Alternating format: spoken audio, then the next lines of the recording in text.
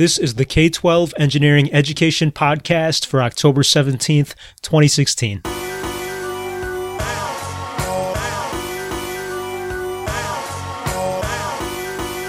What is the story behind why a young person would go into engineering?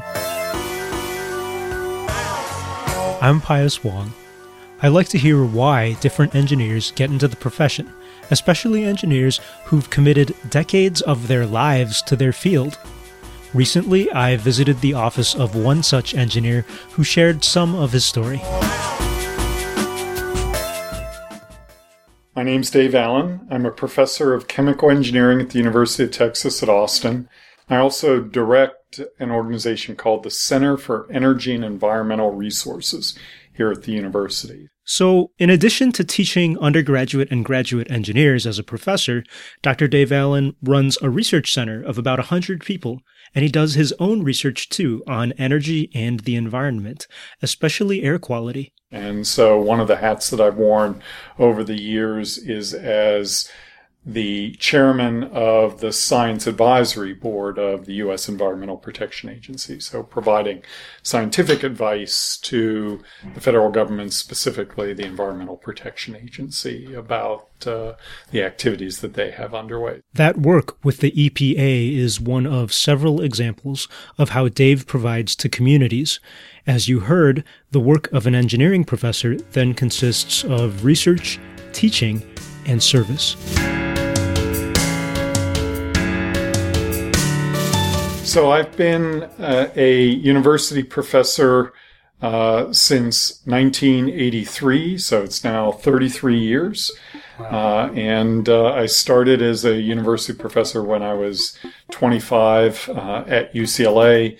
I worked at UCLA for 12 years, and then I moved to the University of Texas in 1995, and have been here for more than 20 years. Like many people who wind up being engineers, I was first pulled towards engineering because my father was an engineer. Now, I didn't know my father well because he died when I was young, but still, the memory of him as an engineer was there, so it was always somewhat compelling. What might an engineer do? That's what my father did. What kind of engineer? He was an electrical engineer. Okay. And so initially, I applied to college and started out in college as an electrical engineering major. But I found as a freshman in college, I really loved chemistry. And so I coupled that with my desire to work on problems that are really important in society. And as I was just entering college, we were going through as a nation some pretty tough energy crises imposed by geopolitical conditions, but nevertheless energy crises.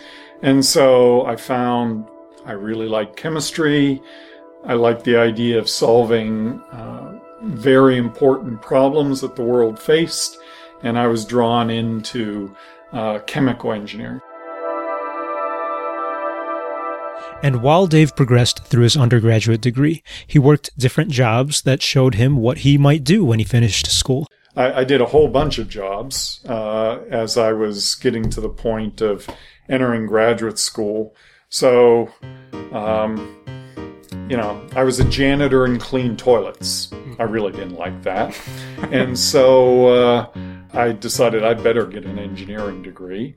And then as an engineer, I went and did internships while I was getting my degree. And one time I worked in a petroleum refinery. So you're in a big coverall suit, fireproof, with a wrench in your back pocket and keeping the refinery running. Yeah. Another time I was down on the U.S.-Mexican border on a geothermal operation, making sure that the relatively polluted water that we had to deal with didn't clog up the geothermal formations. And then I was doing desk work, designing processes that were going to be built around the world. Based on all these jobs he had while getting his bachelor's, Dave thought maybe he'd go into the energy industry when he got out of school. It's a classic industry for chemical engineers. But ultimately, he decided to go to graduate school first at the California Institute of Technology. I still remember my first day in Los Angeles.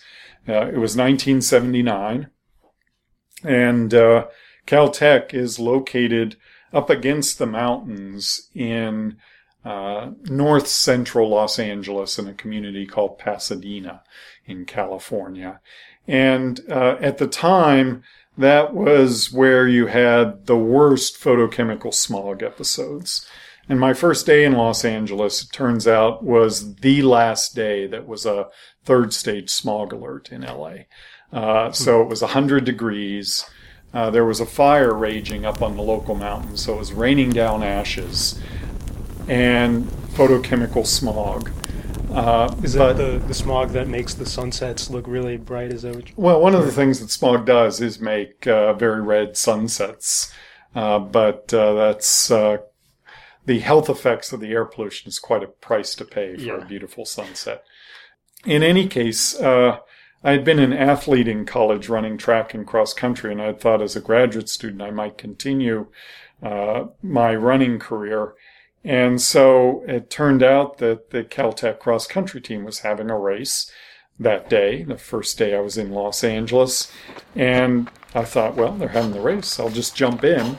And I ran about 100 yards and doubled over and couldn't stop coughing, and coughed for several days.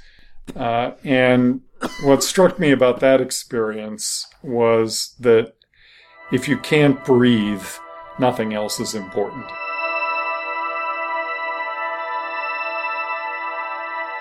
And with that, the environment popped into Dave's career path too. It made sense because energy, one of the biggest businesses in the world, is deeply related to the environment. He explained how sources of air pollution and greenhouse gases globally are almost all related to energy, how you use it and how you get it. Besides teaching university students, Dave also now works in engineering education for high school, and he talked about why. As a university professor, you're involved in education all the time, but in general, it's university students that you're educating.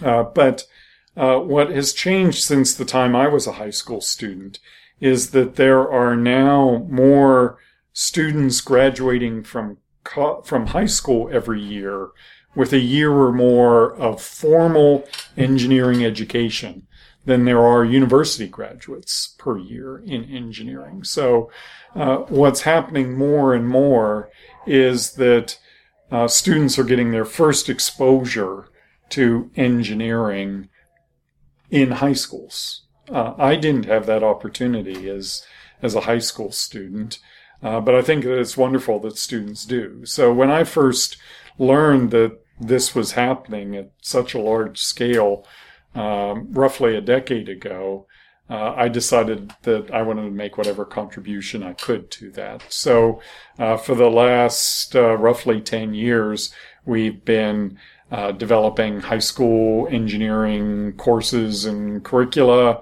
We've been distributing those all over the country, trying to give as accurate a picture as possible about what engineering is to high school students who may be considering engineering as a potential career, and also to make it as exciting as possible and as interesting as possible.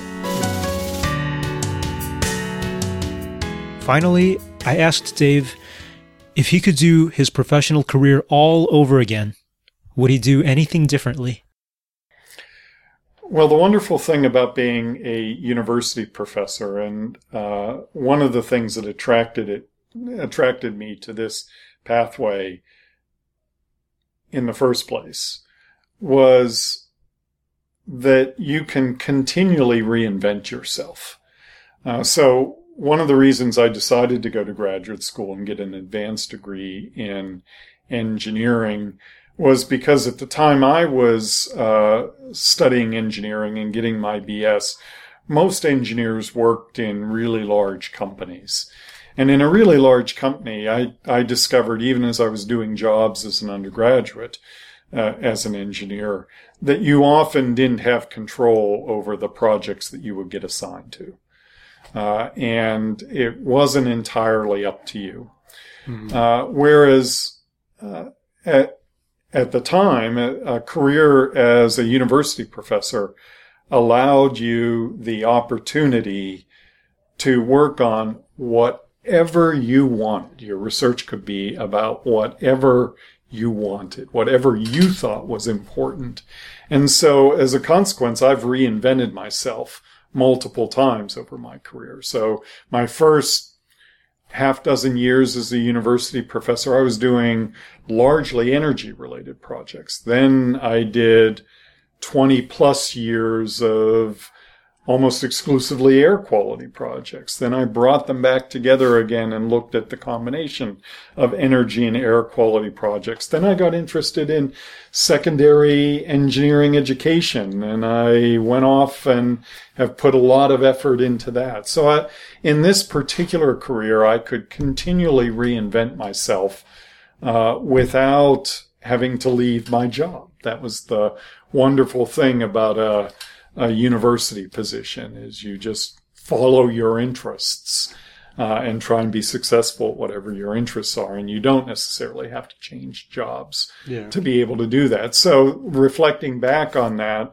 I really don't have any regrets. I've pursued the things that I thought were important, and I've had the good fortune to be able to do that within the context of a single type of job, but there are many engineers out there who go and reinvent themselves and start doing new things that they become interested in, and have career path changes that go through multiple types of applications. Even that first year in electrical engineering, you wouldn't skip that? No, because the university that I went to introduced you as or admitted you as a general engineer, and you didn't need to officially make your decision about what type of engineer you would be until your sophomore year. So I didn't have to go back and retrace any steps. But that sort of self-discovery, trying things, finding out what you like and what you don't like, that's all really important to do. But would I go back and do anything differently? No, it gave me a lot of confidence that I know what I like, I know what I don't like, and I'm able to use a career in engineering and in engineering education to do things that I really enjoy doing.